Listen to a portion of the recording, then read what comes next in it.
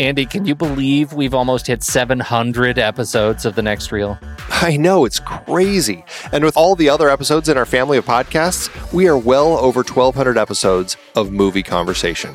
It's really pretty amazing that we've gotten to have these in-depth movie chats every week for over a decade now. And we couldn't have done it without our loyal community of film fans. Their support over the years has meant so much. For sure. That reminds me, we should give the merch store a shout out. Buying shirts from thenextreel.com/merch is a great way listeners can continue to support the show. Plus, they get to sport our great designs. Absolutely. I think sometimes folks forget we have a variety of shirts, mugs, phone cases, and more available. In fact, a great place to start is with a shirt sporting the Next Reel's logo. We also have that classic Fast Times Spicoli Surf School tee, or the weirdly popular Rusty's European Tour shirt. The one from National Lampoon's European Vacation. Why is that so popular? Search me, but we have sold a ridiculous number of those. I guess there are a lot of Rustys taking trips to Europe? We're always adding new designs based on movies we've covered, like our brand new design for a streetcar named Desire, featuring a streetcar named Desire. So if you want to rep your love of TNR and films, head to thenextreel.com/merch. Every purchase helps us continue to have these weekly in-depth conversations. So visit thenextreel.com/merch today. And as always, thanks for listening and being a part of the Next Reel community. We've got lots more great movie chats coming your way. It's hard to believe that we've been having in-depth weekly conversations about movies since 2011. You're telling me producing this show week after week requires a ton of work behind the scenes. If you'd like to help support our efforts, one easy way is by using our originals page when shopping for books and movies we've covered. Just visit thenextreel.com/originals. Your purchases made through our links give us a small commission at no extra cost to you and allow us to keep having these great conversations. I was so excited for our big Star Trek film franchise series this season. All those movies adapted from Gene Roddenberry's original 1960s TV show. As a huge fan, I know that you geeked out over analyzing the adaptations. Absolutely. From the motion picture to the Kelvin timeline films, seeing the Enterprise crews on the big screen was a dream come true. Our list of source material isn't just all books and plays. We have the original series in our list of source material. You can rent the episodes to watch and enjoy and support the show in the process. For our Millennium Trilogy series, we covered films adapted from the original books that launched Lisbeth Salander, The Girl with the Dragon Tattoo, The Girl Who Played with Fire, and The Girl Who Kicked the Hornet's Nest. As much as I love Fincher's version, the original Swedish versions are the way to go. We also did our Die Hard series in season 7. I can't believe Die Hard and Die Hard 2 were adaptations. Two of the greatest action movies ever. Well, one of them at least. The other is awfully fun, though. We revisited the classic Mary Poppins for our 1960s movie musical series. A spoonful of sugar always helps the medicine go down. Old Boy was intense for our Park Chan-wook Vengeance trilogy. And East of Eden and Giant were highlights of our James Dean series. And a fun time travel mind bender with Predestination to cap things off. Find all the books behind these adaptations and more at thenextreel.com/originals. Dive into the source material for your favorite movies. Check it out today. thenextreel.com/originals. Andy, I feel like talking about the trailer for Star Trek, 2009's Star Trek, has to start. It's actually a discussion of two trailers because it has to start with the teaser trailer. Do you remember this? Oh, yes. Man, this was vastly more memorable to me than the actual official trailer that came out. I felt like they were both quite memorable. I thought the teaser was just so memorable because it was really kind of a teaser. I mean, in such a great sense of the word, where they really went back and created this entire thing, none of which was used in the film itself of the construction of the Enterprise. It's such a fantastic way to spend a little money. Oh yeah, well, and a lot of money. But you know what's so great about it is they really celebrated the actual manual process of building one of these things, you know, of the welding and the welding goggles that these guys are wearing, and they're up on these scaffolds, and it is showing just these close-ups, these increasingly sort of wide and expanding shots as we see more and more of the Enterprise until that sort of crane up. Looking at the top of the saucer section and realizing they're showing you the Enterprise. And then the final tag, under construction. Oh my God, I was floored. It was just brilliant. And it goes to exactly this. I mean, it feels so Abrams to me. This so like, what is in the mystery box? You know, that's his sort of his mantra. What's in the mystery box? Don't tell people what's in the mystery box. Leave them guessing, leave them wanting more. And this teaser totally celebrated that for me. It was amazing. Yeah, absolutely. And I think the trailer was a very successful trailer. I think it gave a lot of exciting energy to kind of this rebirth of the franchise, right? It really does a good job, I think, of giving us the origin story. And I think the trailer sets that up nicely with kind of this the fantastic moment with Kirk as he's looking at the ship under construction, very much his Luke looking at the sunset shot, right? And I think that they do that very effectively in the course of this. I really have just a great time watching this trailer. It sells the reboot very well. Oh, I think so too, and I think the language they use, the actual clips that they used, your father was a starship captain for 12 minutes. I dare you to do better. First of all, Greenwood is, oh my God, he is amazing. But some of the stuff I was wondering, I wanted to throw by you, does it violate any of these trailer rules? Like, for example, James T. Kirk was a great man, but that was in another life. This is, of course, we now know after we've seen the movie Nero, but is that too much? Does that give away too much that this movie is a time travel movie? Because otherwise they don't really go around the time travel horn in the trailer. No, they leave that out, I think, wisely, and they let us kind of discover that in the film itself. And I don't know. That's one of those things where I think you only really get that, when you're back watching it again. So yeah. I don't think it spoils it. For me, I thought it was fine. I don't think so either. I was torn when I first watched it, but I don't think it does. The other piece is, and the stuff that I was really frustrated about in the last trailers that we watched, it's usually when the trailer gives away a major, like significant, central visual effects piece, right? That they give away the biggest sort of gift of the movie. This movie is so visual effects heavy. Like the entire film is like it doesn't feel like there is a central visual effects piece to give away.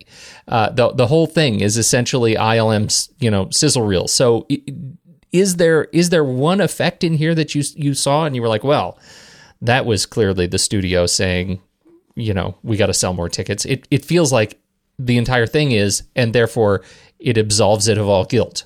Yeah, I'm trying to think. I mean, obviously there's just a lot of ship fighting sort of stuff. There's we could probably throw more of that in there, but I mean, we get the planet being sucked in on itself. Yeah. We don't know that it's Vulcan at the time, right? We get the ice planet. We get some stuff on Earth. I mean, you get a good variety of everything, really.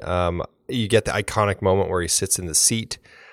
I don't know. I'm a little torn. I feel like watching this, they are showing a lot of highlights, but you're right. It is kind of like there are so many highlights in this film, and none of them stand out to me as like, oh, that is the defining moment of this film, that they shouldn't have given away. I don't know. I guess I don't feel like they really are. Yeah, I feel like I wasn't really bothered by it either. It was frenetic. It was huge. But it had been so long since Trek, and I was so eager after watching that teaser that by the time this trailer dropped, I was hungry for anything and everything. And this trailer gave it to me. Hear, hear. I couldn't believe it when the bartender told me who you are. Why are you talking to me, man? Your father was captain of a starship for 12 minutes. He saved 800 lives, including yours. I dare you to do better. Enlist in Starfleet.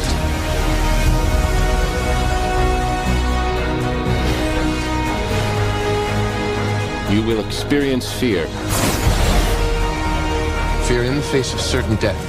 Pull your chute! No!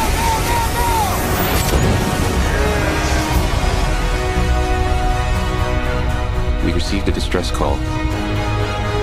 I've been waiting for this day my whole life.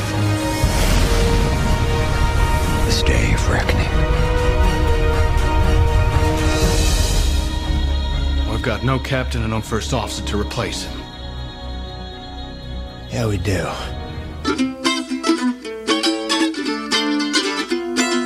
This is The Next Reel, everybody. I'm Pete Wright, and that there is Andy Nelson. Hey, hey, hey. And we spoil movies. Tonight on the show, J.J. Abrams takes the wheel on the big franchise reboot with 2009's Star Trek.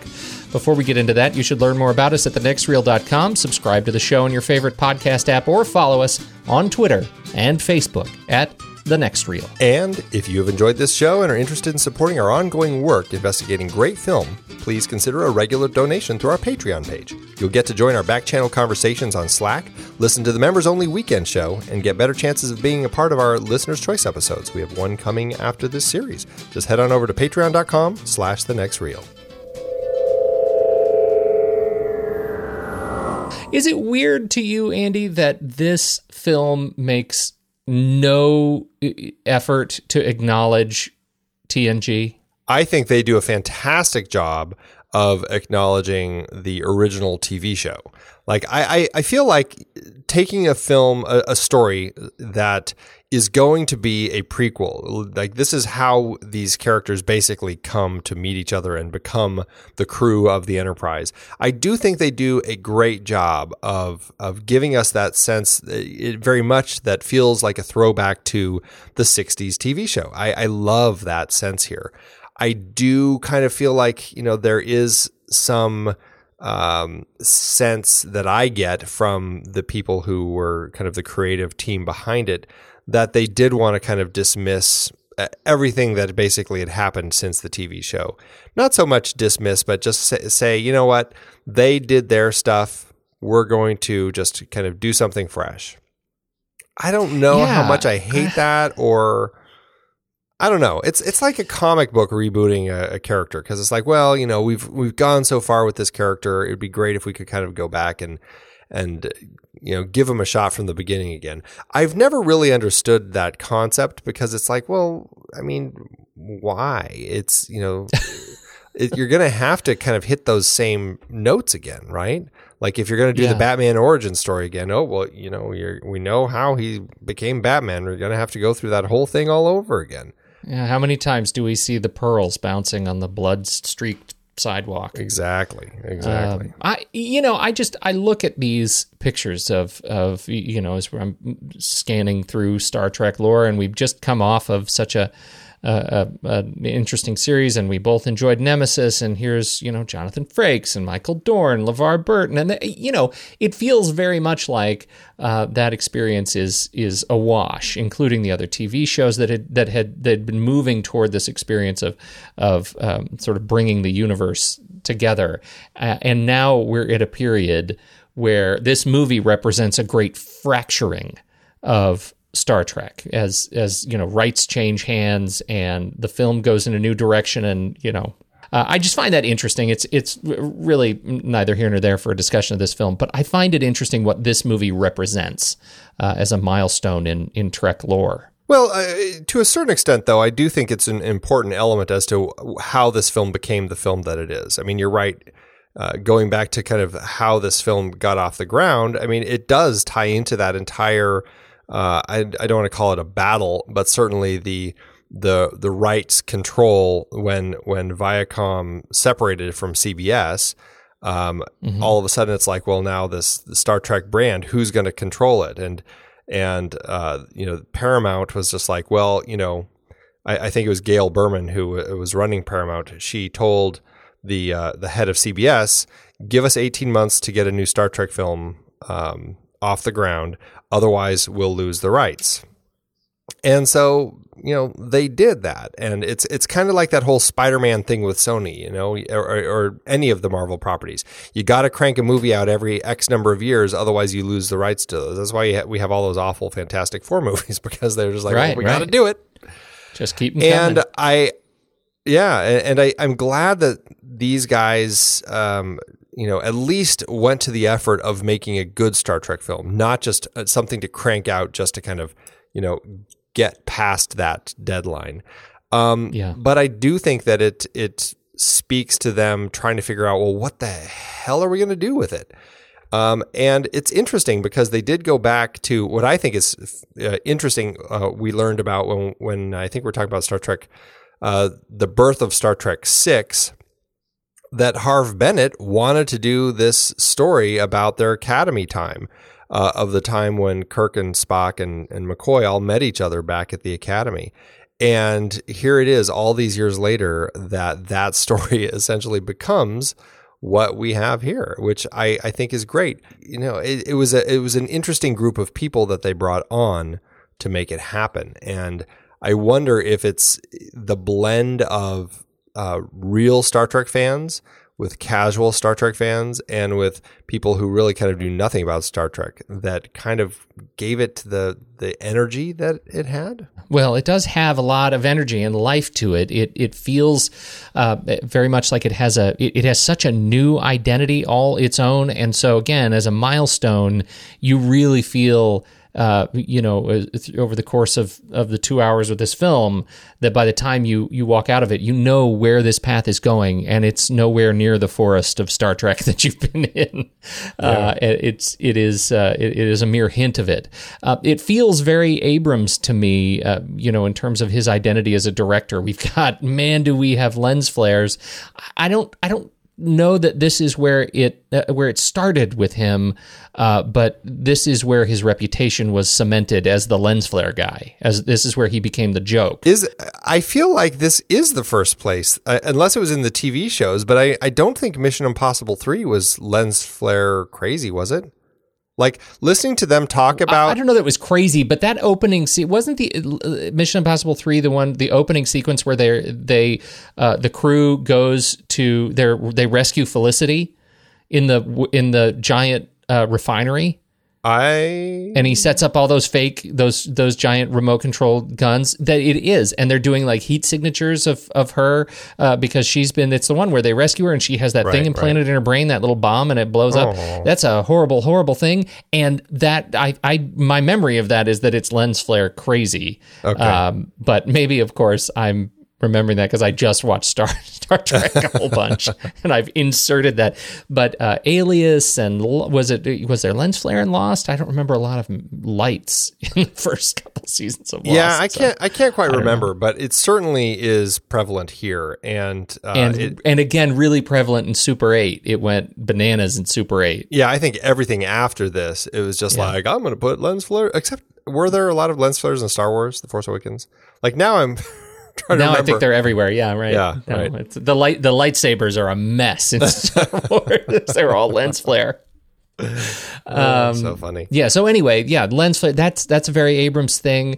The storytelling, it has a very Abrams feel. It is a very kinetic, energetic type of storytelling, and it's very efficient storytelling. I mean, this is. When I watch Abrams films, I feel like this is a guy who grew up watching movies and learned how to tell stories from watching great filmmakers, and has done nothing but improve on the way to tell a story and to move a story forward in an incredibly efficient manner. I mean, it's just so efficient the way that stuff comes through. And watching this film, I forgot how quick we move from, the beginning when we have kind of the whole scene where Kirk is born on the Kelvin, just as his father kind of, saves him basically. And then you kind of zip through his and Spock's lives up until they're basically, ready for Academy age. And it goes so fast. It's brilliant the way he does it. And hearing him talk about that, you get the sense that while he feels it's heartbreaking, he has no fear about killing his darlings. The way the script was originally written, we were supposed to get Spock's birth and Kirk's birth. We were supposed to get Spock as a young child and Kirk as a young child, and we were supposed to get them as teens and both of them teens, and bouncing back and forth. And the way they trimmed that heavily. Gives us pretty much their entire youth in terms of motivation, if not sort of chronology, and leads us to the beginning of the main part of the narrative so cleanly. I mean, there is not a slow moment in it. I'm just, even as many times as I've seen this movie, I'm just riveted throughout. It is blistering. Yeah, absolutely. Is it just me? I cannot remember like this. There's so much just kinetic movement through this whole thing. I felt like there's a lot more of it here than a couple years later when he did Star Wars The Force Awakens. That felt a lot more like an actual Star Wars film. I mean, it certainly has some JJ moments, but I felt like this is just like, wow, this is JJ really taking hold of this franchise and doing what he wants with it, as opposed to, like you said, leaving out anything that any of the filmmakers before him had really brought to the franchise. Yeah, that's a really good question. I have not watched The Force Awakens as much as I've watched this film, and so I don't have as clean a memory of it. But I wonder how much of this is about, the letting him have more of the reins. That Star Trek was in a place where it had, it needed an injection of hope, and Star Wars.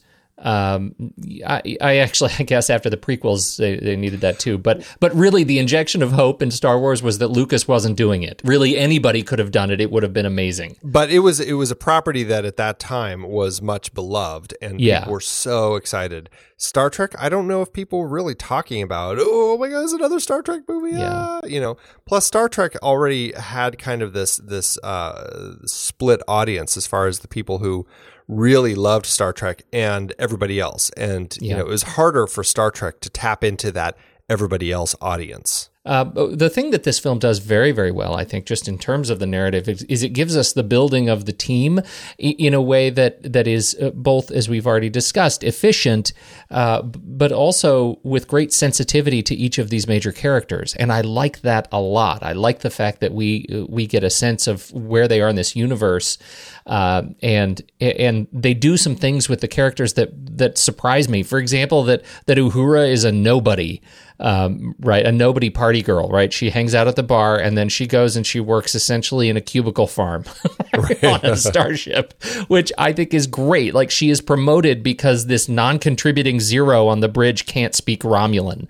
I think that is a real treat, and I love Scotty being put out in the middle of nowhere on the ice planet, and like all of these pieces are so original feeling to me. Like, it gives us, and yet it feels like it's respectful of these, as you said, the 60s lore. It's and Abrams, he showed, I think, what he could do with building a team really well with even Mission Impossible 3. Totally. The Mission Impossible franchise, I felt like the first two, or it's like, I mean, I was never really a fan of the TV show, but it's like, it was about a team. They would do this thing, and yes, Ethan Hunt led the team, but it was a team thing. And I felt like, I mean, the first one, they kill off the whole team right away, and it's just like it became the Ethan Hunt show for the first couple. And the third one, I was like, oh, we're finally getting into this is a team that I feel is much more efficient. And I can get a sense that he really cared about not just the lead, which is obviously important, but that team and giving those people things to do. Now, we've had other filmmakers give the people things, the other parts of the team, things to do in the films, but they never felt as successful as this, which I think was, just so interesting to watch and go, wow, I feel like every single one of our 7 key characters, with Kirk, Spock, McCoy, and the rest of the team, I feel like they all had a moment that was exciting. In the previous films, it's like, oh, well, this one, it was Chekhov who had a moment. Oh, and then this one, Uhura had her moment. It was like they never were successful at giving everybody something. And here I was like, wow, these guys really knew how to do it very deftly. And with great respect to the ship, I think, too. They redesigned the Enterprise. They souped her up. The NCC 1701. When I first saw this, and actually until very recently, and when I say very recent, I mean like today, like a few hours ago, until a few hours ago, I had real problems with the scale of the ship and how they were using the ship, mostly because of the initial approach of and of how they used the shuttle bay, right? Okay. That first pass, as the camera is following their shuttlecraft into the bay, in the sort of the butt of the main hull of the Enterprise makes it look to me like the shuttle bay takes up pretty much the entire base of the ship. Like, it's huge. It is just this massive thing, and there you can see like row after row after row after of shuttlecraft. So it really makes it look like pretty much the entire bottom of the ship is shuttlecraft, and then they go inside the ship and you see these multi-story, like towering frameworks of scaffolds and beams and iron, and it is just this gorgeous mesh that we've never seen. And for the first time, they give us a sense of where are all these people, you know? And we've talked about it in the Nerd Question segment, right? Every week, you're like, how many people are on this ship? Like, we only see 15 of them, and here you see all of the people that are on the Enterprise. This Enterprise is twice the size of the Enterprise from the original show. If you look at the sort of, you know, scale render of how it was rendered, yeah, it's a big ship, and so. The feel of it is really good, but I kept asking myself, where do they put all this stuff? Like, where are those big beams and the multi-story hulls if the shuttle bay is this big in the base of the ship? Like, I just could never make sense of that. And so I've spent the last few hours looking at images and schematics, and I'm making more sense of it. I'm getting closer to that point. I feel better about it. But is that ever something that you've noticed after my rant? I've never. I have a real issue with like going into a ship and like figuring out where I am and kind of putting all that into place. So I've never really. It's like there's the inside of the ship and the outside of the ship, and it all pretty much works. I mean, there are moments during the course of this series where I'm like, okay, so they have these elevators that go straight up. But the ship has so many like diagonals. So it's like, is there ever like a diagonal elevator? Like there are things that I get confused with, but I never really worry too much. And so I guess it's never really bugged me, the whole scale of the ship. I find that funny. And I'm going to go ahead and take this opportunity to say, yes, the turbo lifts can go in all kinds of different directions. Oh, well, hey, that's exciting to know. Mm-hmm. I had no idea. You're welcome. And I also have no sense. I mean, you said this is twice as big as the original Enterprise, but like I would need to see all the different Enterprises next to each other to really get a better sense of their scale next to each other, because I just don't have any sense. And unless a ship is next to another ship, like this and the Scimitar, I'm like, oh, okay, the Scimitar is really big. I think it's beautiful. I like the curves. There were some things that broke canon, like on the nacelles. They're not that just standard sort of cones. They have kind of sexy shapes and pieces that move when the ship goes to warp. That's something that made some hardcore folks upset. I think it's great. I think it looks great. Yes, I loved all of that. Okay. As the non-hardcore fan, I was like, this ship is my favorite. Then, well, I want to talk about the Narada, Nero's ship, and so the Narada. And I was getting myself confused because I was thinking it was the Scimitar, but that was on the previous. Yeah, that was the previous one. The Narada also dwarfs the Scimitar by a lot. 7 miles. But that's not entirely fair, because the Narada is not all ship. Like, it's got all these prongs and tongs and forks and fingers and things that kind of... So I have a hard time getting a sense for how much inside the Narada is actually ship that people can occupy. But it is definitely a machine ship. It is designed for a function. It's a mining ship. I don't know, what would they possibly do with a ship like that? I want to see it at work. I was curious about that too. Not just drilling, how does it actually function? I was thinking that it would mine like meteors or things that are, big rock things that it would kind of catch in those big prongs in the front, and then people would come out and they would mine from that. That's kind of how I was envisioning it when I learned that it was a miner's ship. Well, I like that. Listen to you. That's me writing Star Trek canon right here, baby. God, that's really good. That's really good. So my problem with it was that first of all, it's a little bit ridiculous of a ship. I mean, it's just a little bit ridiculous. It's not very good looking. It doesn't fit kind of the way I see. It's just sort of comical floating in space like that. I struggle with that a little bit. But what I miss in this, and this is what I want to talk about, is a little bit outside of the scope of what we actually see in the film. But apparently there is effectively another film that got cut from this film, and it's the story about what happens immediately after the Narada destroys the Starfleet. The Kelvin. The Kelvin and the remaining Starfleet ships that come in to fight against it, right? Apparently, in the battle, this particular battle, the Romulan ship was knocked into Klingon space, and the Klingons come and take it, and they put the Romulans in jail for 25 years, and there was a lot of material of Nero in jail. And the jail where they put them, Andy, is Rurapente. We've been to Rurapente before. That is where Kirk and McCoy were sent in the undiscovered country. I find that kind of sweet. I do too. I think it's really interesting. I actually watched the deleted scenes. There's not as much as you would have thought, like the way that it's described. I was like, oh, it's actually really short. But it was a really interesting angle. And I guess maybe people were just getting confused with this whole thing because, it was basically Nero waiting 25 years because he knew when and where Spock was going to emerge. Somehow, I'm not exactly sure how he figured it out, but somehow he did. And so it's basically a waiting game before they make their big escape. And that's the escape that we hear that Uhura intercepts and translates. And so instead of this whole prison thing, and in those deleted scenes, you hear them change things like, I heard you talked about this Klingon destruction. There are no Klingons in the movie as it was released. And so all that was changed to, I heard you saw this lightning storm or this storm in space, right?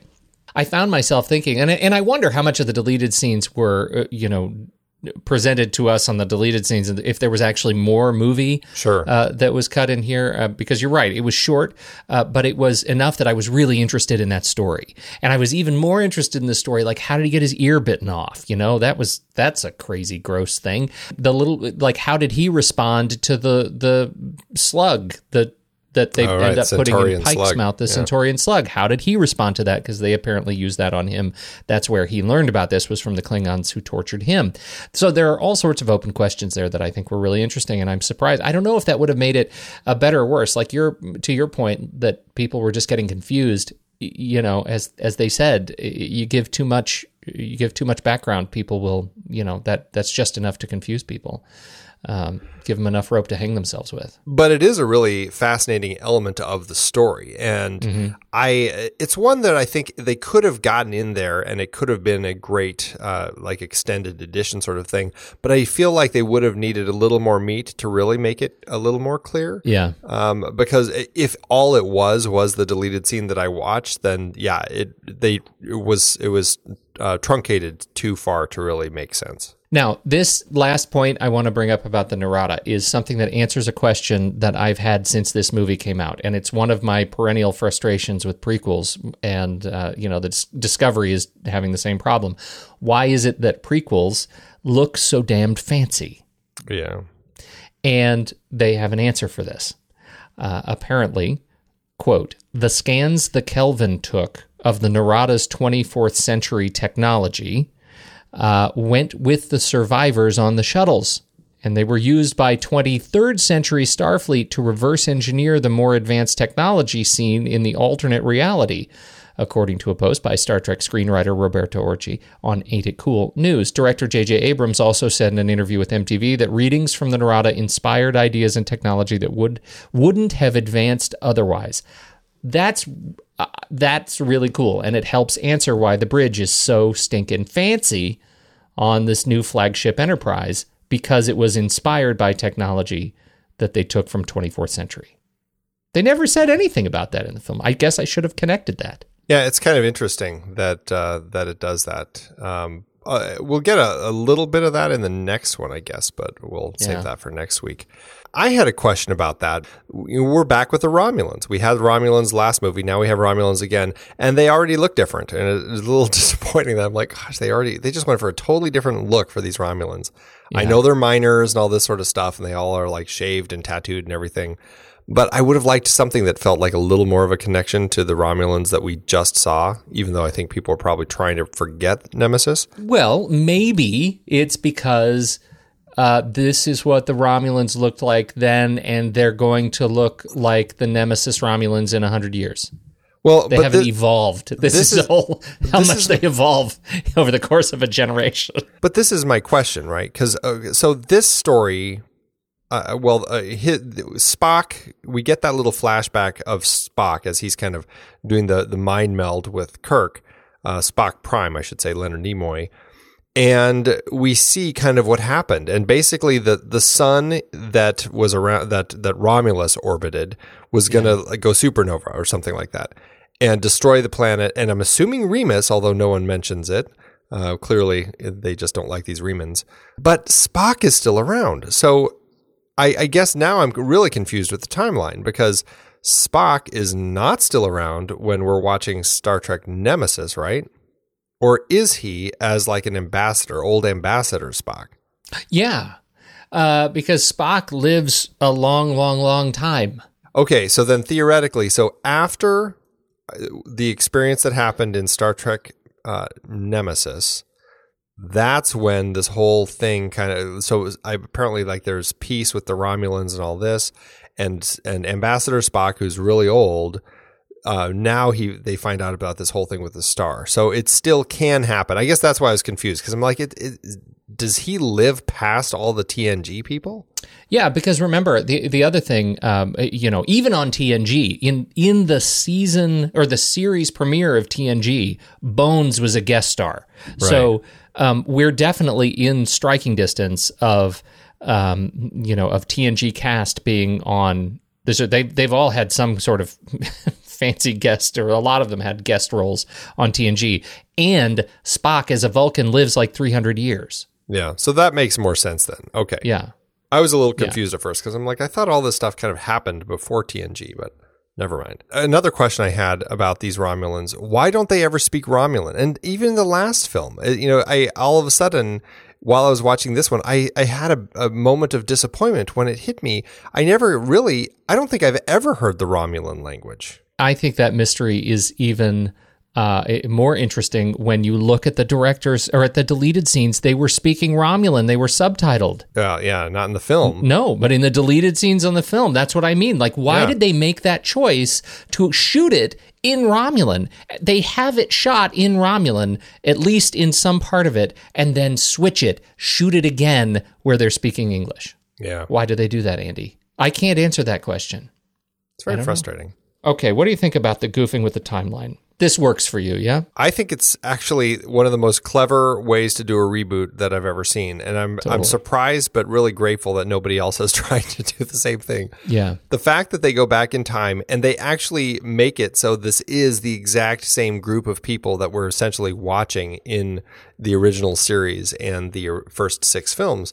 By doing it where it's like it's a jump back in time and something happens, and now it's basically like a parallel timeline. I thought that was one of the most genius things that they could have done, and I was thrilled because it's also the filmmakers saying, we're not going to just go do an origin story and wipe out everything that comes afterward. We're going to allow that all to still exist. It's just in a different timeline. I agree with you. I think it is super brilliant, and I also love and deeply, deeply appreciate that the rift in the timeline is the very first experience we have in this movie. Like, that is where canon breaks. So the entire movie is their own experience. It is only sullied in one scene, and that scene is on the bridge It is a quiet moment when they're all trying to problem solve and figure out what happened. And Spock does his Sherlock thing, and this is Zachary Quinto Spock, who does the Sherlock thing and actually calls out the fact that that whatever reality they were living in is now going to be different as a result of what happened at Kelvin. And that is really frustrating to me, because for a film that actually does a really good job of not pandering to the audience, that's pandering to the audience in my view. And I'm actually surprised you didn't call that out before I did. I missed it. I need to go back and look at that scene. But yeah, I should have caught that, because that is something that always irritates me with Spock, when he just knows things. So he's just very prescient, apparently. He does. I had a little bit of a question. Nobody seemed to bring up the fact that this red matter was spawning black holes all through travelable space. Yeah, right. I don't know why there are now 3 new ones where there weren't black holes before. I don't know if anybody cares. Maybe this is why we never see the stellar cartography room again, because it's much too expensive to keep redoing it every time new black holes appear. I know how that I have to pay a lot to get my maps updated in my car. Exactly. I know what that's like. That's terrible.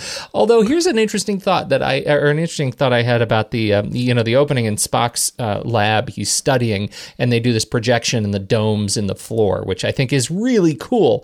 But I just think the images, when I compare stellar cartography and the beautiful photographic work and CG work overlaid, sort of augmenting it, that they did in that room, the domes look really crappy. Just not the same. They're just not the same. I love the motorbike. I love that it has no spokes. That was fantastic. That they would go so far as to have ILM remove the spokes for that brief segment. That's just brilliant. Those are the sorts of touches that I think filmmakers can add to a movie that give it a little bit of an extra boost. And I know that the budget of this far exceeded what all of the previous films really had, but I love that these filmmakers really know how to, spend money on those little things that just give it a little nudge. Like if we had something like that in the Argo, the dune buggy that Picard was driving around in the last one, where it's just some little twist that made it feel like not something that we could go down to the San Diego and watch the racing on the dunes. I felt like that would have been a nice little touch. I totally agree with you. And then you have and you have these like really amazing sort of behind the scenes where you see how J.J. Abrams adds the sort of life and jitter to the camera by actually shaking the camera.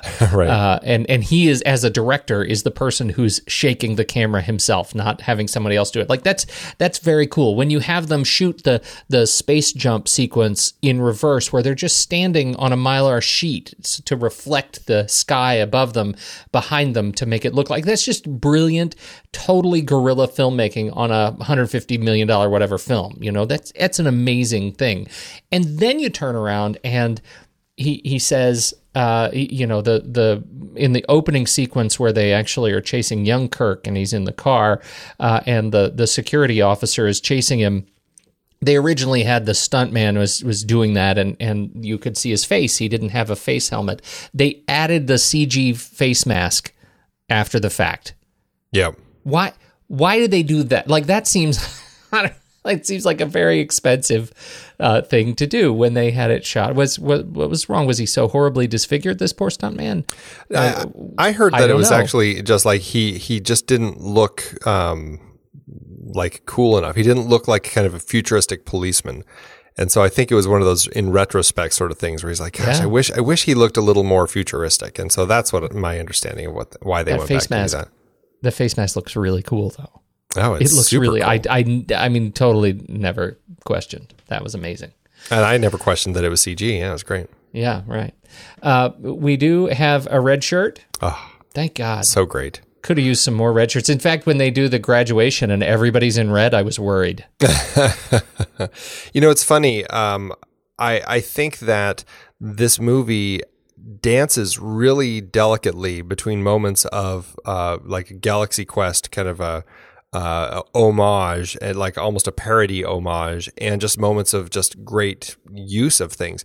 And the red shirt, I think, the way that they use that guy, it's so close to me to being a Galaxy Quest parody moment of the red shirts. But I think it actually just works well because of the way that he ends. I mean, yes, it's kind of cheeky and it is kind of bordering on parody as he's so cocky and he ends up just getting killed so quickly. But it builds into a kind of a key part of a great action sequence. So I felt like it may have started with a lot of that parody, but I feel like it ended well because they had to take it seriously. Yeah, well, I think so too. And I think so much of that goes to the cast they ended up with, that everybody in here they're so capable and so talented and so able to be both funny and intense, right, and not make it a lampoon. I think that is a testament to these guys. Even the red shirt, oh yeah, I'm ready to kick some Romulan ass, right? And that he then dies in an amazingly intense action sequence is well earned. You know, that was crazy. Oh yeah. Really great stuff. Spock is really excited about getting Kirk off the ship, and so he puts him in the ejectopod, and they send him down onto the planet that they were nearest, which I guess you can say is an ejection of convenience, because it turns out there is a Starfleet base there, and it also turns out that Spock Prime is there. It's a base that's like also has a great view of the black hole berth. Yes. So there's a lot of stuff going on that happens that's very, I don't know, is it suspicious? It's awfully convenient for the story purposes, yeah. Yes. Anyway. And it's just so silly. I mean, I honestly, it's a bit that I struggle with in this film because it's like, okay, I get it. Spock is upset with Kirk and he wants to get him off the ship because Kirk is, pushing his way to get what he wants. But instead of like throwing him in the brig or anything, they put him on an escape pod and dump him on a planet in the middle of nowhere. It's like there's no care at all. I mean, he could have landed in this ice field and frozen. He could have been eaten by the first creature that's chasing him. He could have been eaten by the second creature that's chasing him. Yes, it makes for a great and fun sequence, but at the same time, it's like this is like it's like the worst way to handle a situation like this, because it's like you're basically sending him off to get killed. It's terrible. Yeah, that was I was more the human side of Spock who right. did that, who made that happen. Yeah, that was his Kirk moment. Yeah, right. Okay, you have a couple of nerd questions. Maybe I don't even have any nerd answers on this Well, I guess we'll find out. My first question is, okay, so we learn in this one that the Kobayashi Maru, the test that we notoriously learned that Kirk passed, he's I think the only person who might have passed it, way back in Wrath of Khan, it's Spock's test. Spock is the person who actually came up with it. Has that always been the case? No, there is never a mention of who came up with the test in the Prime non-Kelvin reality. In the Kelvin reality, this is the first time we actually have any indication that the test was programmed by Spock. Interesting. I wonder, it's just one of those interesting things that's like, why did they decide to make that? I mean, I think it works great in context of the story, but I feel like there's always going to be this delicate balance that the writers have to do with all of the Star Trek lore management that work for the studio that say, yep, you can do that. Nope, you can't. Yep, nope. The thing that I think is missing, the deleted scenes, you actually get the how, which I think is really great. And I regret a little bit. This is the one sequence I regret a little bit is not in the film, because it starts with Kirk and Gayla making out, and she says, "I love you," and he says, "Interesting." And then says, well, it's interesting because I wrote you this letter, but you can't open it now. You have to open it at 3:00 tomorrow exactly. 3:00, 3:00, 3:00. Okay, 3:00. And then he leaves. There's a whole Uhura thing. And then at 3:00, he's actually on the Kobayashi Maru eating his apple. And at 3:00 sharp, she opens this message and it just says, "I'm sorry," as it's downloading a virus payload from her email. So she actually she shouldn't have opened the email. She never learned. They still deal with this crap. Oh, so funny. Which I think is brilliant. I think that's fantastic. It's the virus because she happened to be, I should add, she's working in the lab that's overseeing the test. That's how it impacts the test. So that's the whole reason he was sleeping with her. And when when we see her at his his trial, his hearing, she's sitting right behind Spock and she's very angry. Right. She's glaring with her arms crossed. Glaring, right. It's a nice little touch. And I actually, I was torn. Like, did I like that as a deleted scene or, and would I have liked it integrated, or do I like the mystery of it? I kind of personally like the mystery of it. I think there's something really fun about the idea that he came up with this whole plan. We don't know what it is, but it's just enough to just piss Spock off. You know, I agree with you, and it's much more Abrams to leave it off, to leave that mystery intact. Yeah. For me, the regret is I really like Rachel Nichols.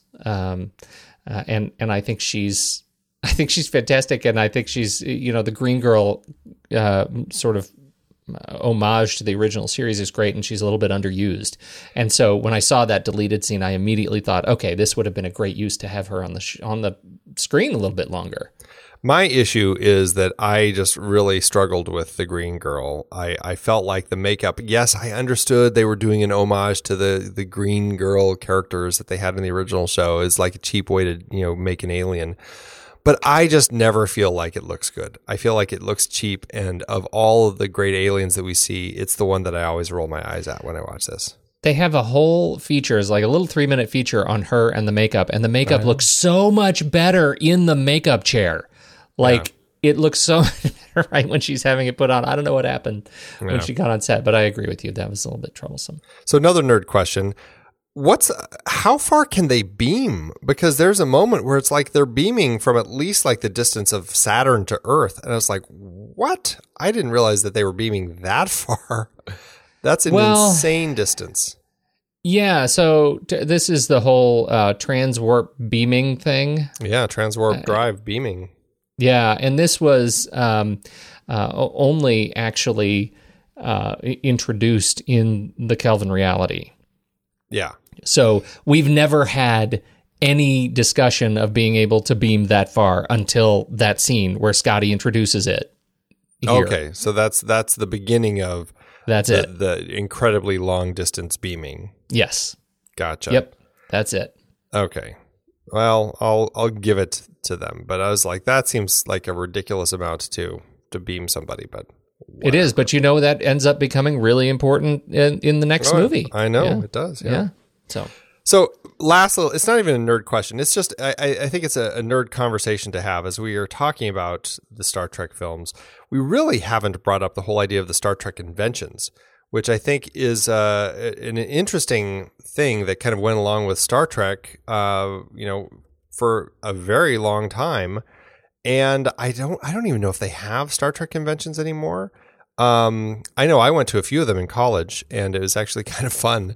It was basically like a Comic-Con, but it was very specifically focused on Star Trek and stuff. But yeah, I mean, do they still have them, or have they, since Comic-Con has become so popular, is it like all just Comic-Cons now? My understanding, and my understanding is they've pretty much either they've been absorbed into events either inside the Comic-Cons or around the Comic-Cons. And so you'll end up with these big exhibitions, the Star Trek exhibitions. You'll have the cast events that they'll do.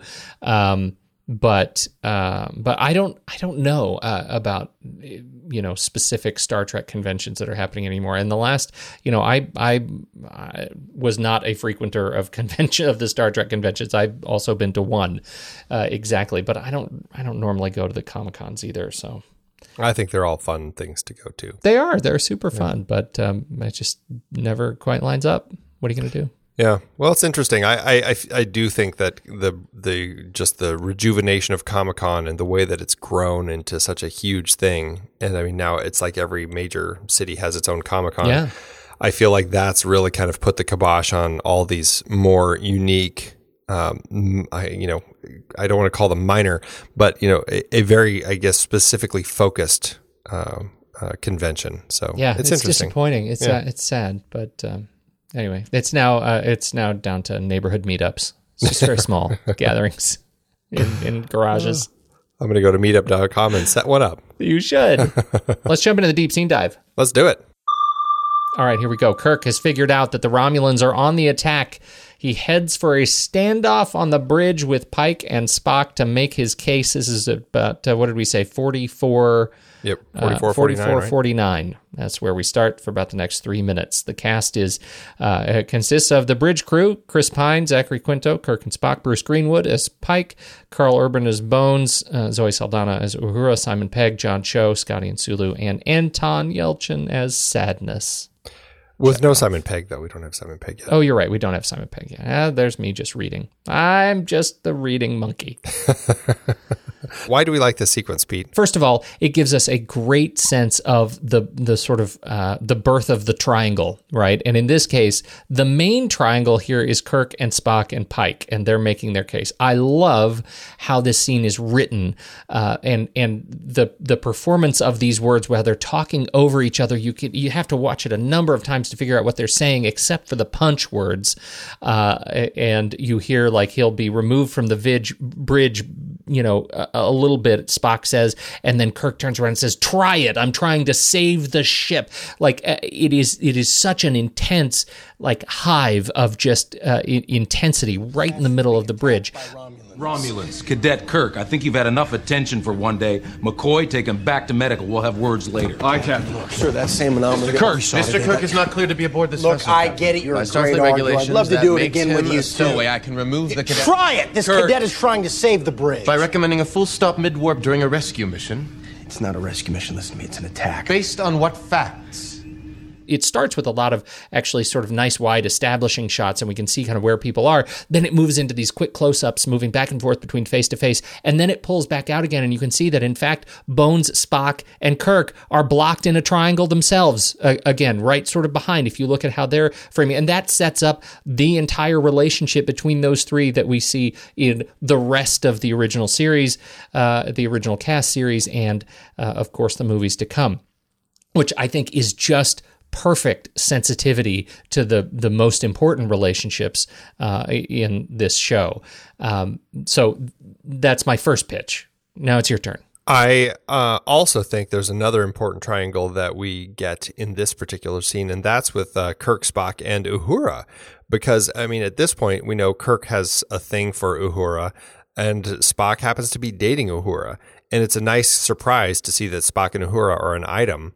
There's not a lot of stuff going on with that, but Kirk, as you mentioned earlier in the show, he brings Uhura up from the bowels of the ship where she's working in the cubicle farm, and because she did intercept that message, and she knows the Romulan and knows about this attack.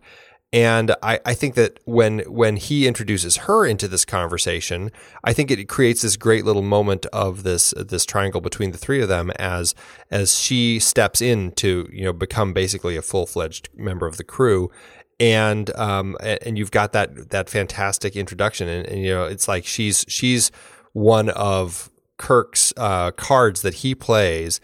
That is kind of, I don't want to say it's the thing that turns Spock to his side. It's the facts that he uses with her that turns Spock. It's not the fact that he's using Spock's girlfriend. And that's what I like about the scene, is that Spock sees the logic. And I think that's a great moment that we have here, where all of a sudden it's like they're all on the same side now. Well, and that moment in particular, when Kirk turns to Uhura and says, she's the one, she heard it, and you get her beat where she has to really think to herself, do I want to align myself with this guy? He's a Yahoo.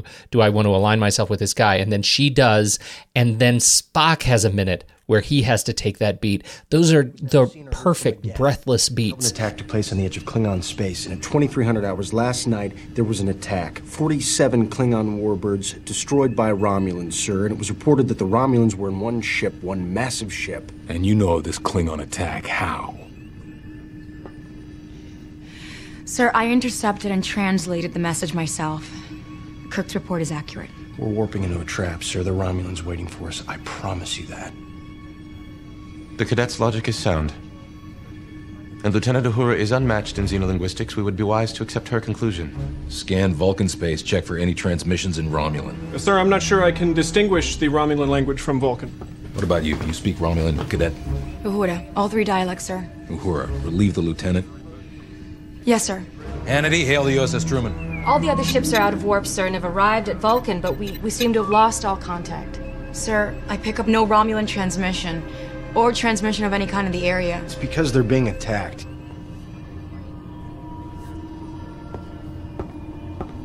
Shields up. Red alert. You know, this cast in general, Uhura, the way she uses her eyes is unreal. She communicates so much with her eyes. Same thing with Quinto. You know, the way he uses his eyes, the way he looks down, to process is just amazing. I think everybody in here, in spite of it being, often, you folks who are not science fiction aficionados who aren't really into Trek, who miss this movie, miss, fantastic, nuanced performances, even though it's a giant budget blockbuster. These people are all delivering kind of at the top of their game, and I think it's really great. Well, and they took what the previous cast created with the characters, and they build on it in the best ways possible.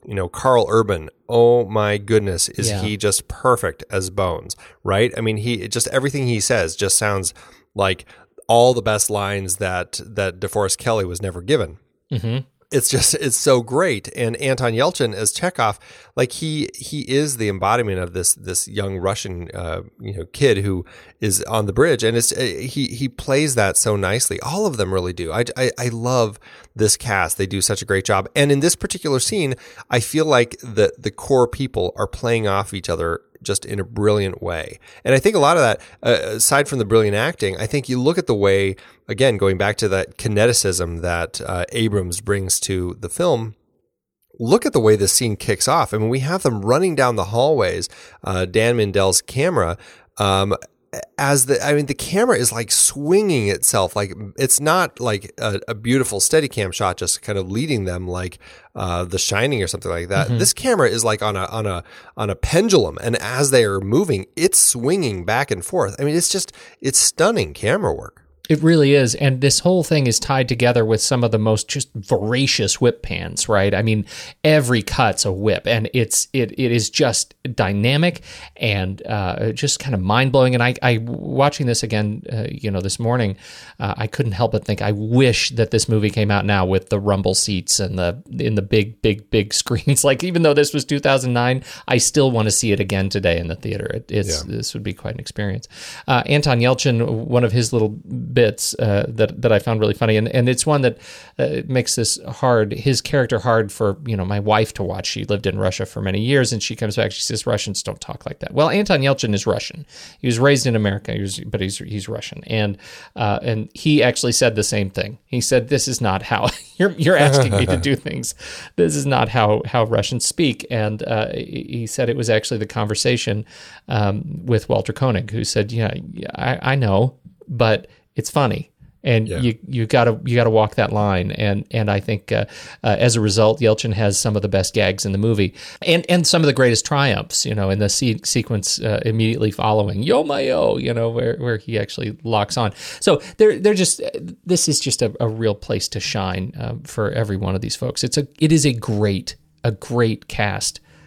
To hit the bridge of the Enterprise. It's well earned. Also, the costumes throughout this whole sequence, through the movie, it's a nice throwback to the original show. That's another element that they did, is they kind of went back to those prime color outfits that they had. And I love what Michael Kaplan did. I just think they're so fun to look at. Yeah. And nicely updated. Yeah, they really are. I think it's a little bit, I thought it was a little bit weird, the sort of two-piece shirt. They wear the tunic on top of the black shirt. And I always thought that was a little bit strange until I realized that Kirk is D-ranked, and that's why he has no shirt. He's wearing just the undershirt. And all of a sudden it made sense. It's really cool and practical. And it makes it super easy for people to change ranks, as we see in the next subsequent film. Right. I'm actually not sure who edited this piece. Marianne Brandon and Mary Jo Markey, who've worked with Abrams in the past, they each essentially sort of took a reel. And so I don't know who was editing this particular piece, but it's amazing. It is alpha level expert editing. Going back to even just the kineticism, it's paced really well. It's cut nicely between everybody. It's a beautiful scene that carries the tension that we have with Kirk as he's trying to get this message across. of this imminent attack that he knows they're basically going to fly right into. It's the editing works so perfectly, and it builds nicely also, because we've got this tension. All of a sudden, everybody's kind of on board, and the music builds, and everything is kind of building as they're about to come out of warp. And then you come out of warp, and you're like right in it, and it's like he was right all along, and now, they have to start pulling evasive maneuvers. It's just really nicely done. Well, I would add to that. I mean, there is that little peak right there where you feel like you're gliding in terms of just the editing pace, because it's frenetic. You're climbing, it's cut, it's whip, and suddenly you get this moment where Kirk looks at Spock, and Spock looks at Kirk, and everybody's looking at Bruce Greenwood, and they all are holding on because they know in 5, 4, 3 they're going to drop out of warp, and so there is this moment of just sort of silence where I feel like I am just floating, waiting to see what happens next. It is a just perfect storytelling. No, it's a great scene. I have a great time with it. I think that it's a nice introduction and a setup for Kirk to really start showing his leadership side. Yeah. And I think that it's a very effective scene in a film full of a lot of exceptional scenes. This one stands out. Two points. First of all, as you say, setup, the punchline to this scene, I think actually in terms of their relationship comes later. It's another bridge scene, and it is the emotionally compromised scene. Watch these two scenes back to back, and to really see kind of how the Kirk-Spock relationship is set up and then dropped. I mean, it's just wonderful. The other is the way we get into this scene. It's such an incredibly emotionally intense scene, the standoff with Bruce Greenwood and Spock, that it begins with such comedy. It begins really on Earth, when Bones is trying to help Kirk, and so he keeps injecting him with these hypo sprays, and they all purport to give symptoms and then fix whatever happened that the last one started. And he starts with it not being able to see out his left eye, and then he has a splitting headache, and then he gets a sedative, and he wakes up, and his hands are giant balloons, latex hands, and then the cure for that causes numb tongue, and that is, it's like gag after gag after gag, and between Carl Urban and Chris Pine, who are so talented, I can't get over how well they're able to deliver these incredibly beautifully comic moments so seriously and not take me out of the film. And the comedy doesn't take me out. And that's an issue I've had with a lot of the Star Trek films before this, is the comedy was not written as effectively as it is here. Like the comedy often would, take me out of the film completely. And then it would have to be another great moment that would get me back into it. This film has a solid balance of that comedy, and it works really well. Now, Andy, I feel like I'm going to be... I feel like this is where you and I potentially could come to blows. Oh, yeah. And that is with the music, Michael Giacchino's score. And I'm going to go ahead and say it. Do it. This is my favorite of all of the scores that we've seen for Star Trek so far. Okay, I'm going to back away from that. I don't think we need to come to blows over that. It's not my favorite, but I do like the themes that he came up with, particularly the Vulcan theme. I think is one of my favorite themes in the entire the body of Star Trek music. I think the Vulcan theme has such there's such soul there, which I think is amazing for a race like the Vulcans that are so largely emotionless. I think that was a brilliant direction to go. So I love that he did that for the Vulcans and for Spock. The main theme I think is fantastic. I have a great time with it. It's not my favorite. I think some of the other ones are I like a little more, but I still think he did a solid job here. I like the idea that they had. We talked about this back in Casino Royale. It's great that they actually don't introduce they don't bring Alexander Courage's main Star Trek theme to the score until the very end of the film, when finally the team has formed. They are now heading up the Enterprise, and we get it at the end as it introduces the closing credits. I thought that was fantastic. I like that they did that. I was a little disappointed. We'll talk about this next week, that the other themes don't start coming back now that we have the team together. But but for this film, I think that it's a really solid score. We do have an actual soundtrack. It's not a very broad one, but we do have one song. And it's interesting. It's a song of note. It is the Beastie Boys' Sabotage, and it is used in a particularly empowering moment for young Kirk. It's a very cool sequence. The song it's used well. It's of note because the Beastie Boys are not generally fans of having their music used for commercial purposes like this, but they happen to have, as I understand it, a relationship with J.J. Abrams. There you go. I mean, was this a question for you? I mean, we talked about this actually in our most recent film board, talking about Blade Runner 2049 and the fact that they pull in Elvis and Frank Sinatra songs and how much it makes sense in context of the story. I thought those worked nicely. This is one, and I understand we don't have any music from the 23rd century to pull in. I get it. But I still get, in context of the story, it ends up driving me nuts when I'm like, wait a minute, okay, so you're telling me that young Kirk, who's all of, 12 or 14 or something like that, he's tuning in, this is in the 23rd century, he's tuning into something from the 20th century, like 300 years before he was born, he's tuning into that music to jam out to. I just don't buy it. I think that's just a nonsense element that they include, and they didn't need to. They could have done something without having to go that route. So it's one of those story elements that can frustrate me. Even though you're right, it is cool. It's nice hearing the Beastie Boys. Look, here's the thing. I didn't groan at this at all. When the kid yells to the song, to the scream in the song, I was in it. I thought it was really cool. I don't groan. I don't actually groan until the third film, which we will talk about. That is unearned. This is, to me, it feels earned. They don't make a big deal about it. It's the song that was playing. It could very well have been, that his stepdad was a big fan of, quote, classical music. Whatever. I feel like they can get away with this. There are places that are worth our ire, and I don't feel like this is one of them.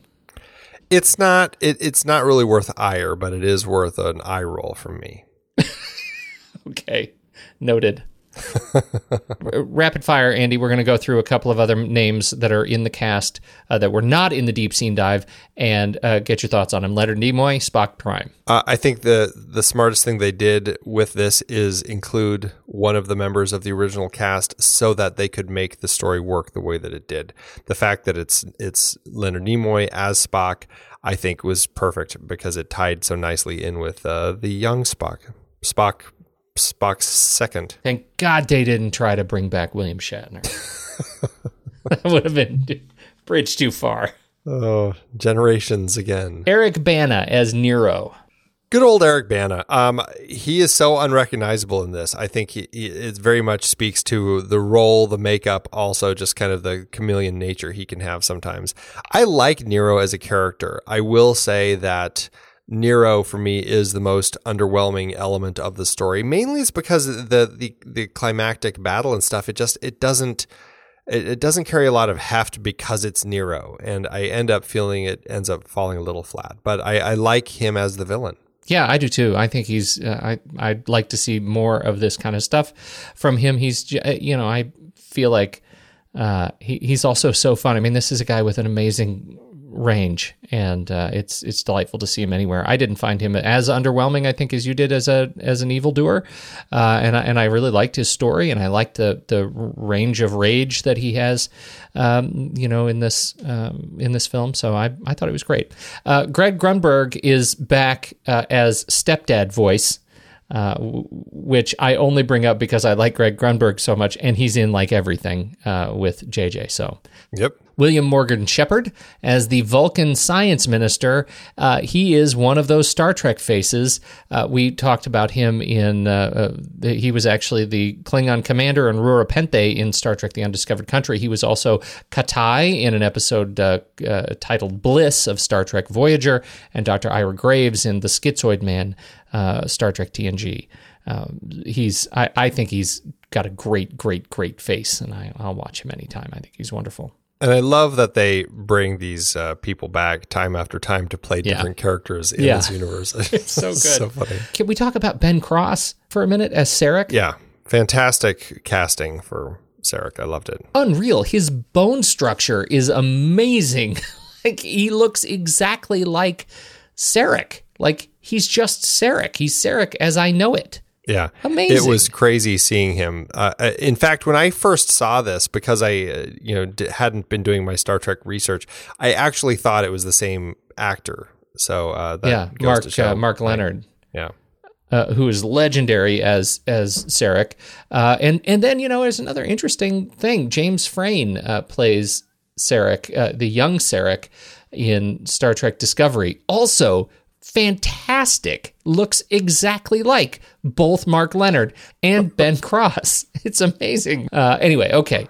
Tyler Perry is playing Tyler Perry as Admiral Richard Barnett.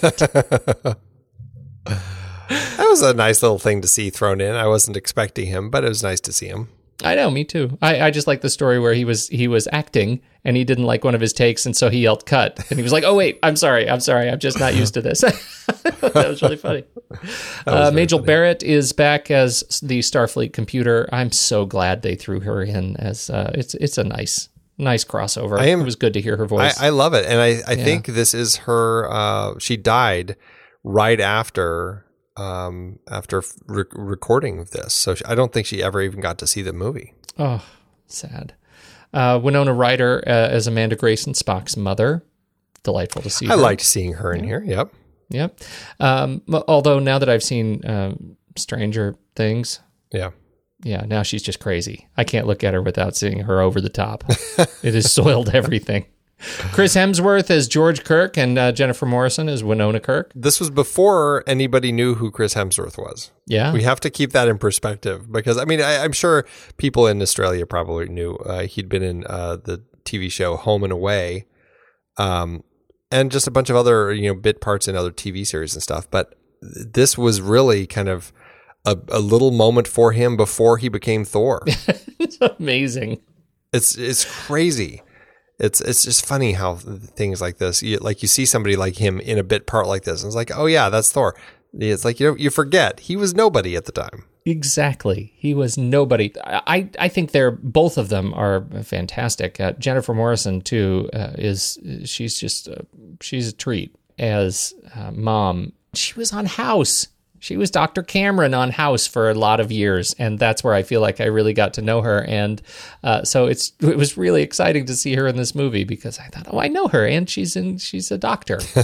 Rachel Nichols, we've already talked about as Guyla, but Deep Roy as Keenser. Boy, is he in a lot of stuff, and I generally just enjoy these little things that he does. This is such a fun little character that keeps coming back in these next few films, and it's fun to see such a minor character continuously getting to be included.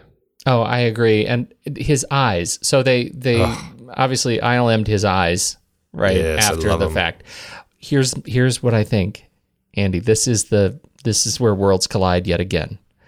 My hunch is, if you pull back the hoods of the Jawas, Keenser's underneath there. I think this is what the Jawas look like. That's crazy talk. Maybe not that crazy. His eyes don't glow orange. They kind of do. No, they don't. They kind of do. Maybe you just don't turn out the lights. Maybe you don't see them in the dark enough. Huh? Maybe they're like headlights. Maybe you put the hood over and it gets dark and they sense that the darkness and then the lights go on. I won't take that away from you, Pete. You go on. You run with it. How'd this do in awards season, jerk? This certainly was a lot more popular than the previous run of films. 24 wins and 92 other nominations. At the Oscars, they won for Best Makeup, which was fantastic. Sound mixing, Anna Belmer, Andy Nelson. and Peter J. Devlin There you go. were nominated, but they lost to The Hurt Locker. Likewise, over in sound editing, they lost to Hurt Locker. And then the visual effects team lost to Avatar. Over on SAG, I thought this was great to see. The SAG Awards, they have an outstanding performance by a stunt ensemble in a motion picture award. And these guys won that, which is great. Excellent. And the Saturn Awards, which we've been talking about throughout this series, the Sci-Fi, Fantasy, and Horror Film Awards, it did win Best Makeup. And then everything else, it lost to Avatar. It lost Best Sci-Fi Film, Best Director, Best Writing, Best Production Design, and Best Special Effects, all to Avatar. How about the budget? We talked about this. They threw more money at this reboot problem here. Yeah, well, because J.J. Abrams did such a good job showing that he could reinvigorate a franchise when he took on MI3, Paramount did give him and his team $150 million to make this reboot, which is $168 million in today's dollars.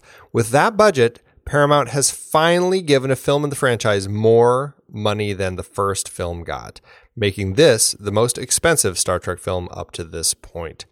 Like the previous films, the movie was scheduled to open during the holidays of 2008, but Paramount decided that it would have a bigger audience with a summer release, so they pushed it back, conveniently allowing enough time for them to amp up their visual effects just a little bit more.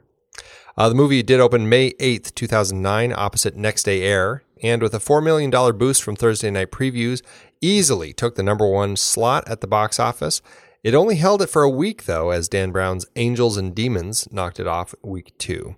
It did stay in the top 10 for 7 weeks and ended up making $257.7 million domestically and $128 million internationally for a total in today's dollars of $431.9 million. That gives the film an adjusted profit per finished minute of $2.1 million, just behind number 1 and number 4. While not the most profitable of the franchise, it did certainly prove that perhaps all the franchise really needed was some quality storytelling. I think it delivered. This was an enormously satisfying journey back to Star Trek. I remember very clearly how good I felt walking out of this movie, since it was not that long ago. And boy, does it just hold up as a fun romp, aggressively exciting. And it lives up to exactly what it promises to be. Yeah, I have a great time watching this. I do have some issues with some of the elements. The antagonist always gets a little frustrating toward the end. I just feel like he doesn't have the strength that I wanted to see in an antagonist. But on the whole, it is an incredibly fun film to watch, and certainly is a Star Trek film that I will return to more than a number of the others. Then I think, Andy, it's time for us to rank it. Let's do it. Head over to flickchart.com/thenextreel and you'll see our list of all of the movies that we've talked about on this very show. But for our purposes, just swipe over in the show notes and tap on Flickchart. It'll take you right to this movie where you can add it to your own personal Flickchart catalog. Andy, where do we start? First up, Star Trek, or Oh Brother, Where Art Thou? I'm going to say Star Trek. Star Trek for me, too. Star Trek. Outstanding. I know. Off to a good start. Star Trek or Seven Samurai? Star Trek. I think Seven Samurai is a fantastic film, but I'm going to pick Star Trek. Star Trek or Star Trek 2, The Wrath of Khan. Star Trek. Star Trek 2. Well, then let's do it. Here we go. One, two, three. Paper. Rock. Paper. I said paper. Oh, yeah, you won. You can't keep going, Andy. I was going to go until I won. Isn't that how it works? New rule. Crying out loud. New rule. Star Trek or Children of Men? I'm going to say Children of Men. Well, that is tricky. I think I'm going to say Star Trek. Are you? Yeah, I think I am. I think I'm serious about it, too. All right, here we go. Uh-huh. 1, 2, 3. Scissors. Paper. Rock. Oh, that was good. That felt good. Yeah. Next up, Star Trek or Jaws? Definitely Jaws for me. Yeah, I'll give you Jaws. Star Trek or Inception? Inception for me. Inception for me. Star Trek or Raiders of the Lost Ark? Raiders of the Lost Ark. Star Trek or Silver Linings Playbook? Star Trek. I'm going to say Star Trek, but boy, is that a close one. That puts Star Trek at number 18 on our chart. 18 out of 320. Wow. Much higher than I would have put it, but you had the rock, paper, scissors mojo going on today. Yeah, I beat you solidly. Yes, indeed. No, that's good. So where did this end up on your personal rank? It actually jumped a little bit from 600 to 117. I'm not completely convinced it's in the right spot. I feel like it actually went up too high. But out of 3,839, that puts it at the top 3%. That's pretty good. It's higher than it should be, but yeah, that's where it is. Well, it came in at number 16 on my personal flick chart out of 999 movies, but that's also, I mean, that's at 98 out of 100. So top 2%. Is that now the highest Star Trek on your chart? Or I can't remember. No. Where did Star Trek 6? Was that above that? Star Trek 6 is number 12 on my list. Star Trek is number 16, and Star Trek 2 is number 19. And number 20, Andy, Star Wars The Force Awakens. Wow. Yeah. Holy cow. Yeah. I told you, I'm much more of a Trek person than, You told me. But can I? Yeah. Well, so that's it. Where does this do for your Letterboxd ranking? Letterboxd.com/thenextreel. I'm torn between 4 and 4.5. I feel like I'm going to give it a 4.5 because it's just an awfully fun movie to watch. 4.5 and a like. I'll tell you. I'm going to tell you honestly what happened. I was a 5-star and a like on this movie until about an hour before we started talking. And then I thought, I'll bet Andy's going to find a lot of problems with this movie, and I'm going to need to ratchet it down. So I went in and I changed it to 4.5 and a like. And now I feel like we've talked about it, and I'm still 5-star and a like. So I'm going to go back to that, and I'm just going to wear it loud and proud. I love this movie. I had a great time with this movie, and I like a lot of the stuff that you had problems with. I like more than you. So there. I think that's fantastic, and I enjoy that you like it so much. I enjoy that. Excellent. Let us celebrate that together. Now we're now in the fractured timeline heavily. We're almost done with our entire Star Trek series. Holy cow. Where do we go from here? We are going to be jumping just a few years to Star Trek Into Darkness, which is, I think that it's fair to say, the most divisive film of the most recent reboots of the franchise. We're like astronauts on some sort of Star Trek Into Darkness. I think it's probably divisive. I think I can't wait to see if where we land on this movie. I actually don't even know where I end up on this movie. It's sort of fallen from grace a little bit. So I can't wait to watch this again and talk about it in particular next week, because when the movie ends, Andy. Our conversation begins.